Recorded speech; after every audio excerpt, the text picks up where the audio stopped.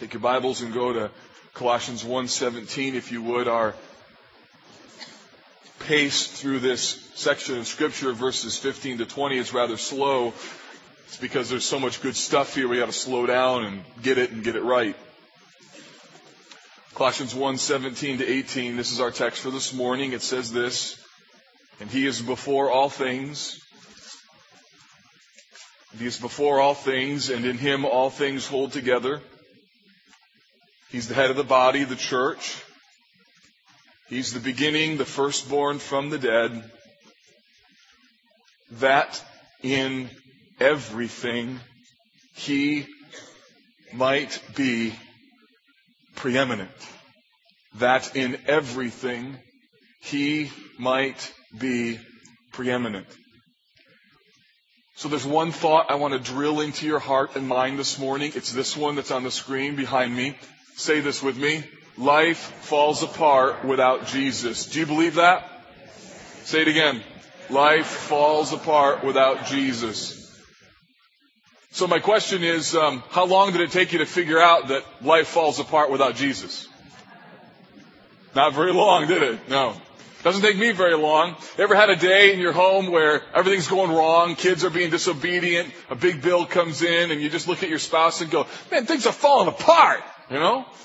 In my world and in my life, usually when things are falling apart, it's not because of circumstances. It's because God is trying to get my attention. He likes to use circumstances to remind me that I don't do life well on my own. And I think that I've come to learn that I need to learn this really well. So I haven't learned this, but I've learned this, that I need to learn how to do this a lot better. And I'm probably the only one in the room who needs to learn that. I don't think so. You see, our marriages, our child rearing, our jobs, our finances, all of it falls apart without Jesus. And what Paul is talking about in Colossians 1 is the fact that Jesus is the core. He's the unifier of everything. And if you remember, last week we looked at verses 15 and 16 that essentially were about Jesus as supreme over creation. And the main thought from last week was simply this, that all of us are going to glorify Christ. It's not a matter of if you glorify Christ, it's a matter of how you will glorify Christ. And in rather scary terms, I suggested to you that everyone glorifies Christ either by receiving Jesus as Savior and glorifying Him by the imputed righteousness of Jesus as we live out a Christ-like life, or we glorify Christ by paying for our sins eternally in hell and thereby glorify Christ. So make no mistake about it, every person on the planet Earth will glorify Christ. The issue is how. And then in the next verses, 17 and 18, Paul talks about the fact that Jesus is going to be preeminent, and He's going to be preeminent in the stuff that we allow Him to be. No. Oh, He's going to be preeminent in the stuff that's convenient. No, it says what? He's going to be preeminent in what? In everything, right? That absolutely everything in the world is going to bend the knee to the person and work of Christ. That one day every tongue will confess that Jesus Christ is Lord. He will be declared as preeminent. That word preeminent means that Jesus will be declared as first influencer of all things. And so the thing that we're going to dial into this morning is this. How does Jesus become preeminent in our lives? How does He become the core in real and practical ways? Because the problem is not that we don't know that He's the core, or that we somehow deny that He's the core. That's not our problem. Our problem isn't the knowledge of Christ's sufficiency. Our problem is we like to take little parts of our lives and say to Jesus, hey, stay out of my stuff. And Jesus looks at our stuff and goes, yeah, I made that stuff. And if you don't stop it, I'll suck the air out of your lungs and we'll see whose stuff is whose stuff. And I don't know about you, but it's times that I get ill. I get the flu. Or I get a bum knee that I realize, wow, I'm like human. I like hurt and I've got limitations. I'm not Superman. I can't do everything. But there's a part of my heart that wants to be Superman, superhuman. And so this morning I want to give you 3 confessional statements that I hope will become a little bit like your morning regimen, like brushing your teeth, combing your hair, putting on deodorant, that there'll be 3 things that you will confess your allegiance to Christ by saying, There are three things that come out of this text that I think will help us to learn what it means to have Christ at the core so that we don't learn the hard way that life falls apart without Jesus. The first one is this: I'm dependent on you. Say that. I'm dependent on you. I want this to be something that you put on your mirror in your bathroom. That when you wake up, one of your first thoughts of the day is this: Christ, I'm dependent upon you. That my heart and life beats so that I can know that my life is a derivative of yours. I'm dependent on you, and that I get that, and I get that in my soul. Verse 17 says this: He is before all things. Before all things. That word means that Jesus is in front of or prior to everything that exists. It's the word pre-existent. It means that before anything was, Christ was. It means that there's not anything that was before He was. It means that everything that is in the world was created by, for, and through Christ. In other words, Jesus is declared here as the source of everything. There is nothing that when you trace it back can't come back to Jesus. It's like when my kids ask me, funny questions in the car. God, or Dad, who made this? And how does this work? And my kids are fascinated with how things work. And so who made this to happen? And eventually, I just end up saying, okay, Jesus. We're going to end there. That's it. No more questions. I don't know. Jesus made it, right? So to be before all things means that Jesus is God and that everything depends upon Him. That nothing exists apart from Him, and everything, if you were to trace it back, has its source in the person and work of Christ. So to be dependent on Him means that I acknowledge that everything that I am is only because of who He is. That I'm not anything special on my own. My uniqueness, my specialness is a derivative of Him. And that the very breath in my lungs, the very beat of my heart, the very firing of the synapses in my brain are all controlled by the sovereignty of Christ. And I got nothing apart from Him. Nothing. He's the source of everything. And then the text goes on and it says that He holds all things together. Notice that it says this: not only is He before all things, but in Him, the text says, all things hold together. Here is a dependency, but it's a dependency now, from my perspective, of a different kind. It means that Jesus is not only the source of everything, but He is the sustainer. He's the preserver of the universe. Hebrews 1:3 says, He upholds the universe, I love this, by the word of His power. Jesus is the living link. He's the great bond. He's the ultimate unifier that takes things and holds it together. He takes a husband and wife who never knew how selfish they were till they got married. And then He says, you're one flesh now. He takes children who are born sinful and puts them in trained homes of parents who tried as they could to know how to raise children, but they're trying to figure out, and God holds that family together by the person and work of Christ. He takes people from all walks of life, a diverse church like College Park, and He binds us together. He takes people in Nicaragua right now with a vision trip that some folks from College Park are on, and even though they don't speak the same language and a different skin color and come from very different backgrounds, they know Jesus and it binds them together. In the wintertime, I'll get little splits on my fingers. The kind that, when you're working hard or you're typing and you hit it wrong and it splits your finger, and there's no way to heal that thing. I've not found a Band-Aid doesn't work, but what does work, I don't know if it's healthy or not, but here's what I do. I take super glue and I put it in that wound. So, somebody told me once that actually that's how super glue was discovered, that it was for wounds. And I'm like, okay, that's good. At least I won't die. So I put it in there and I squeeze it together, and it takes something that seems like it's impossible for it to heal, and Christ, by virtue of His super glue quality, takes people who are really different and goes, they're one. That's how a husband and wife can be so radically different. Like what planet do you live on, and yet there's unity in the home? Not because you're compatible. And somewhere mark it down. There are no two people who are compatible in the universe. But Christ brings it together. So if you look at your spouse and you're just like, wow, we are so not compatible, that's okay.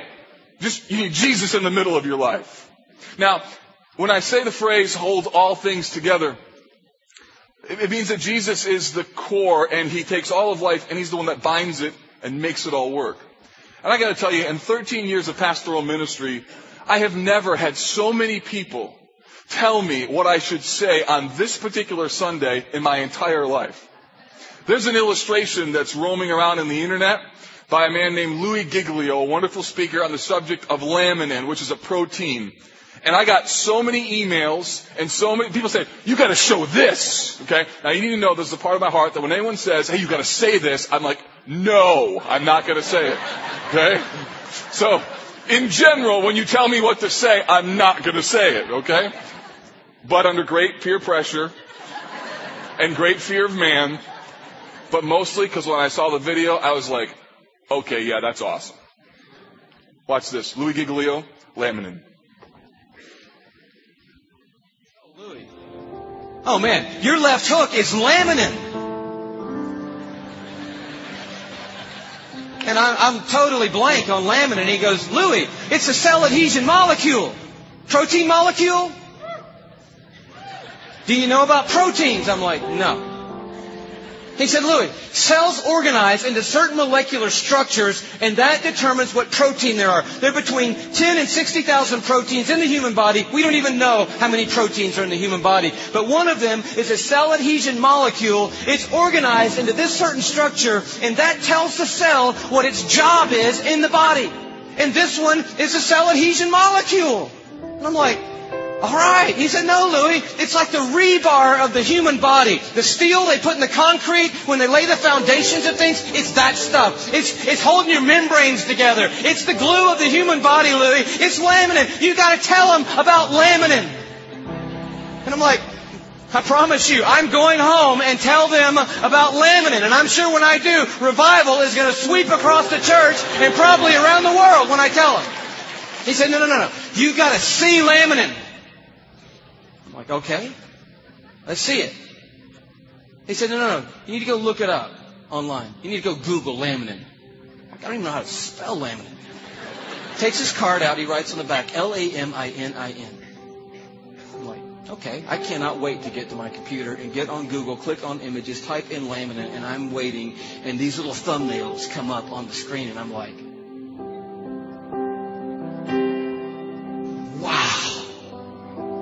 that's laminin? The cell adhesion molecule. Woo! I am so excited. I am beside myself. I cannot believe what I'm seeing. I love laminin. I'm so fired up. You should see laminin, I guess. That's the thing, right? Okay. Here is a scientific diagram of the laminin cell adhesion molecule that's holding your body together right now. Okay, this is what I found right here.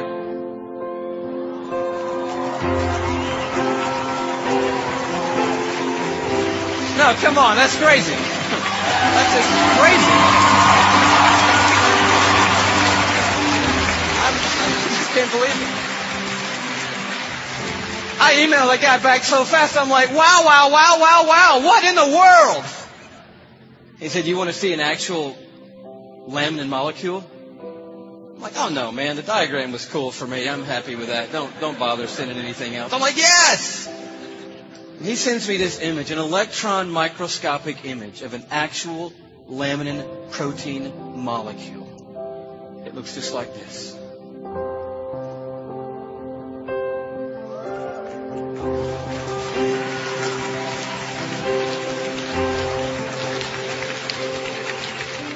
Like, how crazy is that?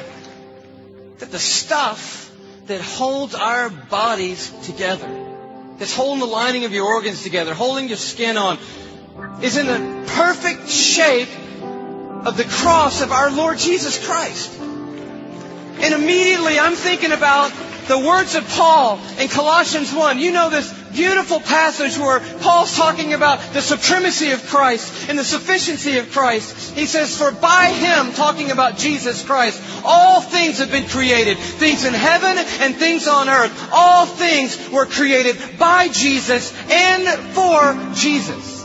But then the next verse goes on to say this. It's crazy. And He, Jesus, is before all things. And in Him, that is, in Jesus Christ, all things hold together.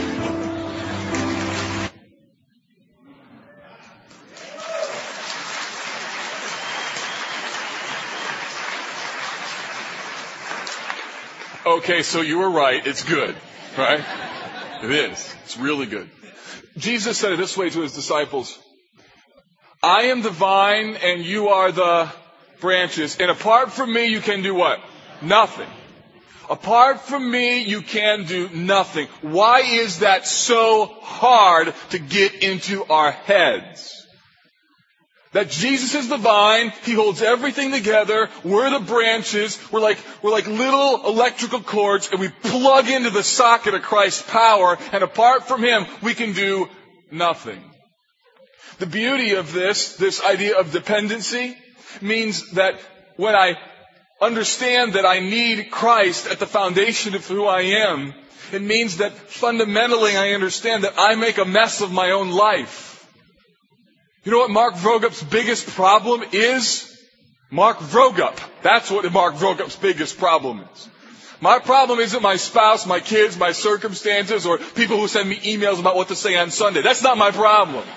My biggest problem is me. It's that I don't get into this thick head that I can't do it without Christ. And therefore, we need to tell ourselves, preach to our own hearts all the time, I am dependent upon you.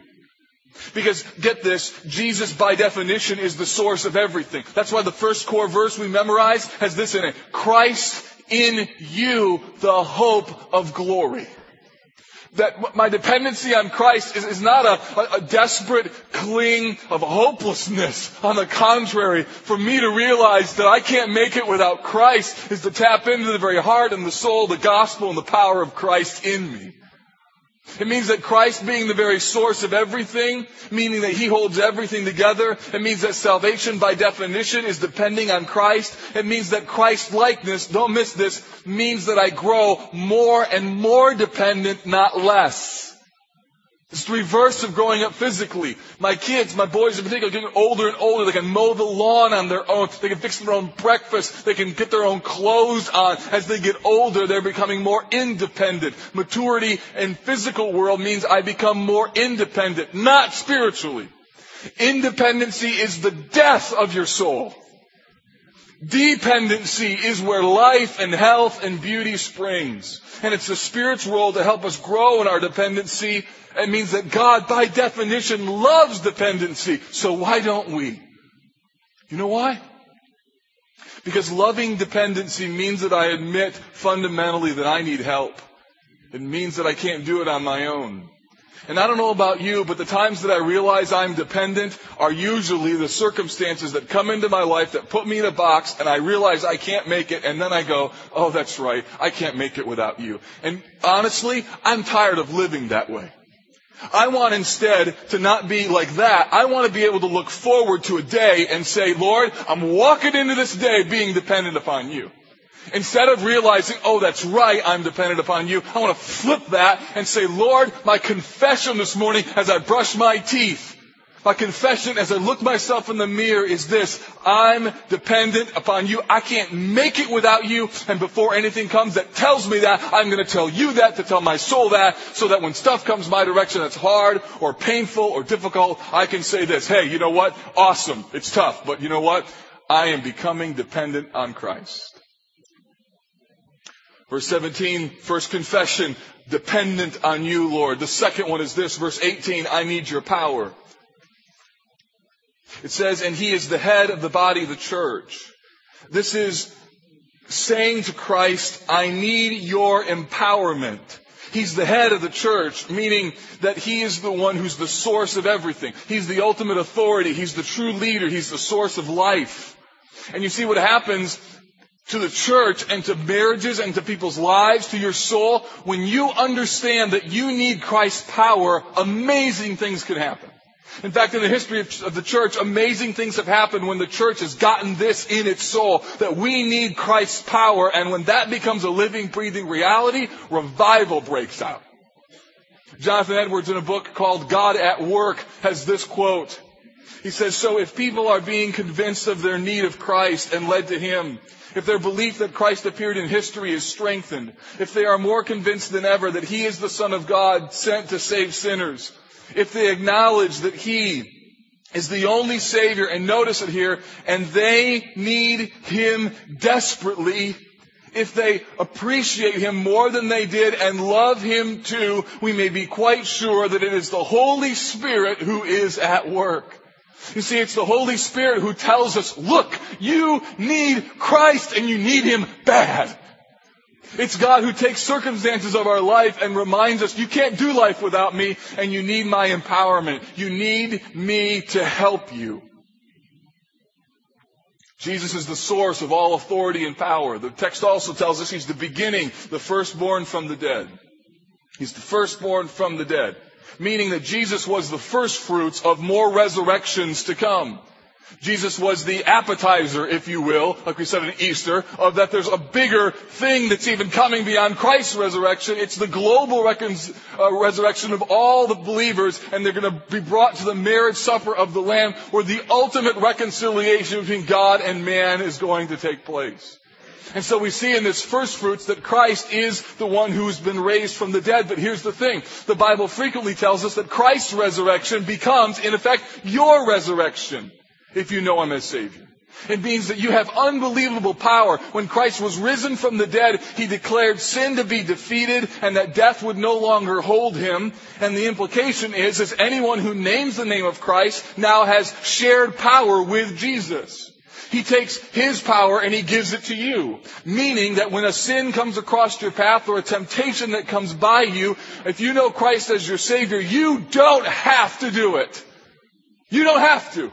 Tell that to your flesh that says, oh yes we do, we have to do this, we've always done this. We've done this like 10 years, it's really fun and really good. Do it, do it, do it. Tell them, my Savior beat that, I don't have to do it. See, Christ, by His power and resurrection, defeated sin, conquered the grave, and thereby giving us the freedom that we have in Jesus. So we share in His resurrected power. Romans 6 is a passage replete with this sort of tone. Look at verse 12 of Romans 6. Turn there. Paul in Romans 6 says, don't you know that we've all been baptized into Christ? So when He died, we died. When He rose, we arose. That's assuming now that you know Christ as your Savior. You may be here this morning and you're like, look, Mark, I've got zero power to defeat sin in my life. I've got zero ability to change my life. Right. You are really smart in what you've just said. You have zero power to do that. That's exactly what the Bible says. In fact, it says the wages of your sin is death. The only way that you have any ability to change your life is through Christ. And what happens is when you receive Christ, acknowledge your need of Him, that now you're put into Him and you have a new power because Jesus can change the only thing that you could never change, and that's your heart.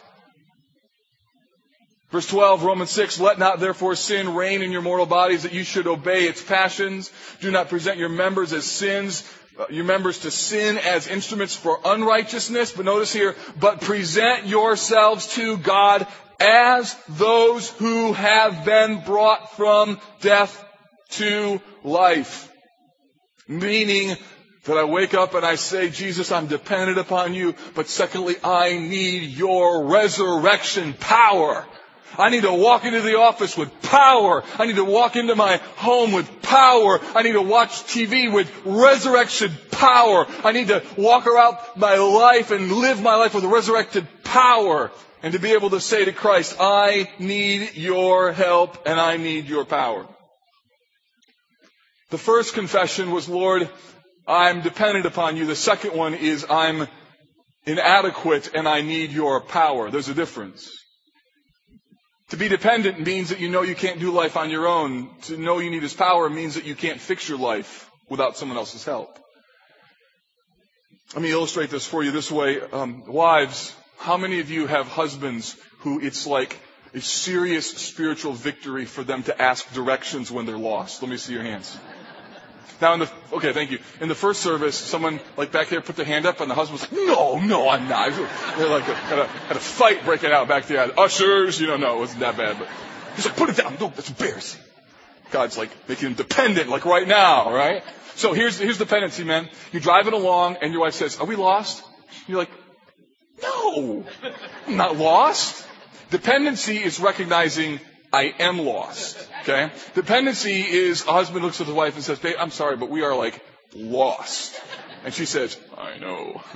So dependency is acknowledging that you're lost. But that's not inadequacy. Inadequacy is the double death where you roll your window down and you say, excuse me, ma'am, I'm lost.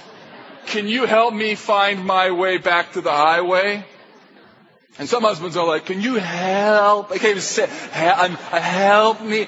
And the wife chimes in, can you help us please? We're lost. So inadequacy means you're unable to help yourself, unable to fix it. And that's what this text means. It means not only that I'm dependent, I need God's help. It means that I can't make it on my own, but it also means I'm inadequate. I need someone else's power.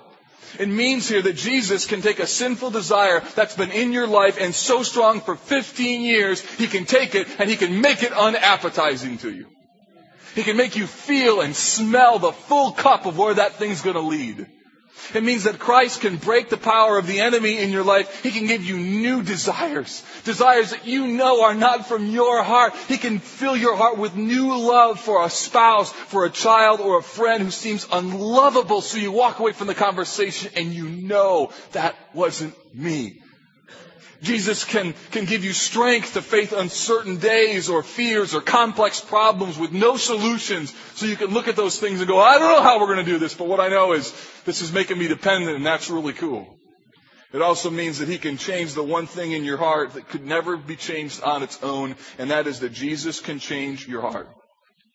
So listen, our problem is not that Jesus is insufficient. Our problem is not that Jesus is insufficient. Our problem, my problem, is that I am too self-sufficient. That's the problem. And the sooner that I realize I can't do this, the better I am. Before we moved here, we were trying to get our house on the market, and we have a bonus room over top of our garage in our house in Fenville that I needed to finish, and so I hung some drywall and was taping it with the first coat of mud and everything else, and I said to my wife that I'm going to go ahead and just finish this room. And how many of you have the spiritual gift of drywall? Can I see your hands? That's good. Noted. Okay? Because this hombre does not have that gift. So I thought, I'll find a friend, a guy named Dave's in construction. Dave, come here and show me how to do this. So Dave comes over, takes out his thing, he's like, and I'm like, dude, that is so awesome how you do that. He's like, wow. He's like a machine and an artist. And so I took it, I'm like, he's like, yeah, there you go. I was like, all right. So one swipe, I'm like a natural. I got this thing down, right? He's like, yeah, you'll be fine. I'm like, all right. So I took a whole day off work, and I'm in this like 6x6 closet. I'm going to practice in the closet, right? So, and it doesn't look right. And I'm doing it again. And so adding more mud. And pretty soon the wall's changing. It's getting like further and further out because there's more and more mud on it. And I'm like, go back and forth. And I'm like, this is not easy. And I'm up in the corners and everything else. And I thought, wow, it'll take me an hour to get out of this closet. Yeah, like 6 hours later, I'm out of the closet. My wife comes in. She goes, how's it going? I said, I don't know. I still don't think it's going real good. And she's looking around, she's like, all right. So she goes back downstairs. She's like, are you sure you should be doing this? I'm like, yes, I can do this. I know I can. So I'm working another 2 hours.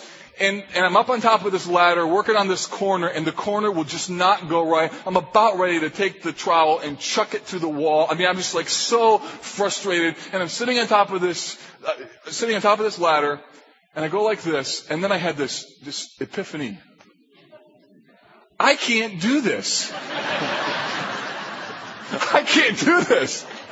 So I climb down the ladder, I take my trowel, I put it in the sink downstairs, and she goes, what are you doing? I said, I can't do this. And she goes, yeah, I didn't think you could. So I would have saved an entire day if I would have just acknowledged I can't do this. Listen, I find that to be a very good image of my spiritual life. I'm so busy thinking, I can do this, I can do this, I can do this. Or I see how someone else does it, and the Lord empowered them to do it like years ago. They've had practice in it. But no, you got to get on your face first before you can learn how to do that. You see, I need your power. That's what we need to say to Christ. Not only am I dependent upon you, but I need your power. I need your help. I can't do this without you. I need your help. I'm lost, Christ. Point me where I should go. Last statement. Love this. I need you more than anything. So again, my image here, College Park, is you in the morning on the dashboard of your car, in a mirror, in your home, on a refrigerator. You got 3 statements. Number 1, I am dependent upon you. Number 2, I need your power. Number 3, I need you more than anything. Verse 18 says that in everything he might be preeminent. The word preeminent means not only first in rank, but first in influence. The idea being that Jesus has a staggering influence on your life.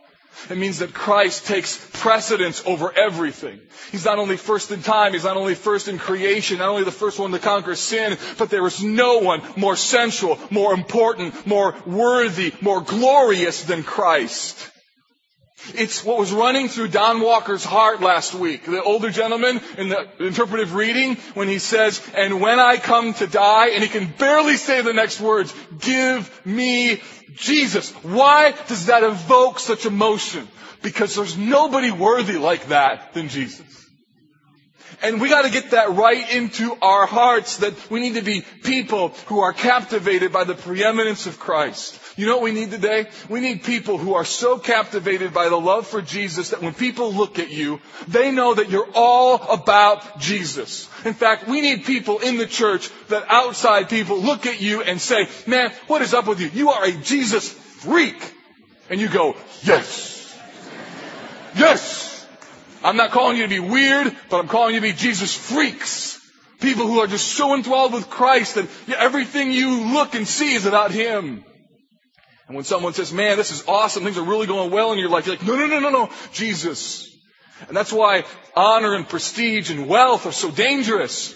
Because you can buy your way into contentment or safety, and you can cut the umbilical cord of dependency by your wealth, or by your position, or by your honor. Which is why Timothy heard the words from Paul, be wary or warn those who are rich in this world that they be not high-minded or trust in uncertain riches, but trust in the living God. We need people who will celebrate communion today, who will take the cup and in their hearts say, this is my story. This is my song. So to those of you who are trapped in the sin of your own self-sufficiency, I have to tell you, your life will fall apart with your fingerprints all over it.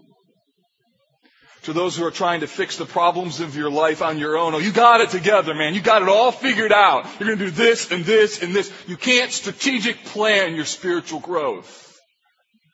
What you can do is fall on your face and say, I'm the problem. To those whose marriages or homes are starting to drift, you feel this listing of the boat of your marriage. Look, life falls apart without Jesus. It might be that the problem isn't your circumstances or your kids or your spouse. The problem may be that you're starting to drift from Christ. To those whose problems this morning seem so huge, so complex, so overwhelming that you're consumed with worry and fear, I want to remind you that life falls apart without Jesus, and you worrying about it isn't going to do a single thing. That's why the Bible says, seek first the kingdom of God and His righteousness, and all these things will be added to you. It means that you get up in the morning and the first thing you say is, Lord, I am dependent upon you. I need you every moment of every day. Lord, I need your power. I can't make it without you. I am like a lost man rolling down his window saying, excuse me, Christ, can you tell me where the road is? Because I don't know. Can you tell me how to fix my marriage? Because I don't know. Can you tell me how to be able to live a godly life? Because I just don't know. We need some people today who own up to the statement, I don't know what to do anymore. And finally, that we would say to Jesus, look, I need you more than anything. I don't need this or that or this or that. What I need, Jesus, I need you. I need you. And what we celebrate in the Lord's table, church, is our confession, our allegiance to Christ, that we need Him more than anything. And let me warn you, let me tell you, You cannot do life on your own. You cannot do life on your own. Hell will be filled with self-reliant people. Life, your life, falls apart without Jesus. And we got to figure out how to take that truth and combat that reality with statements like, Jesus, I need you. I need your power. And there's nothing that's worth anything more than you. Because when you begin to wander from that stuff, I tell you what, your life will absolutely fall apart. It may take 5 years, it may take 10 years, it may take 60 years, but eventually your life's going to fall apart. Because nobody's like Jesus. Nobody holds life together like him. He's the king, he's the core, he's the sovereign, he's the one who holds all things together. And without him, everything falls apart. So Jesus, now help us not to be folks who hear the truth and do not respond. Help us to receive the elements of the Lord's table, not only with gladness, but with a level of gravity as we consider how easy it is for us to let things fall apart. So Jesus, speak to us now. Ready our hearts as we receive the emblem that you've designed to remind us that apart from this, we can't do anything. Apart from you, Jesus. So we do this in remembrance of you. In Christ's name, amen.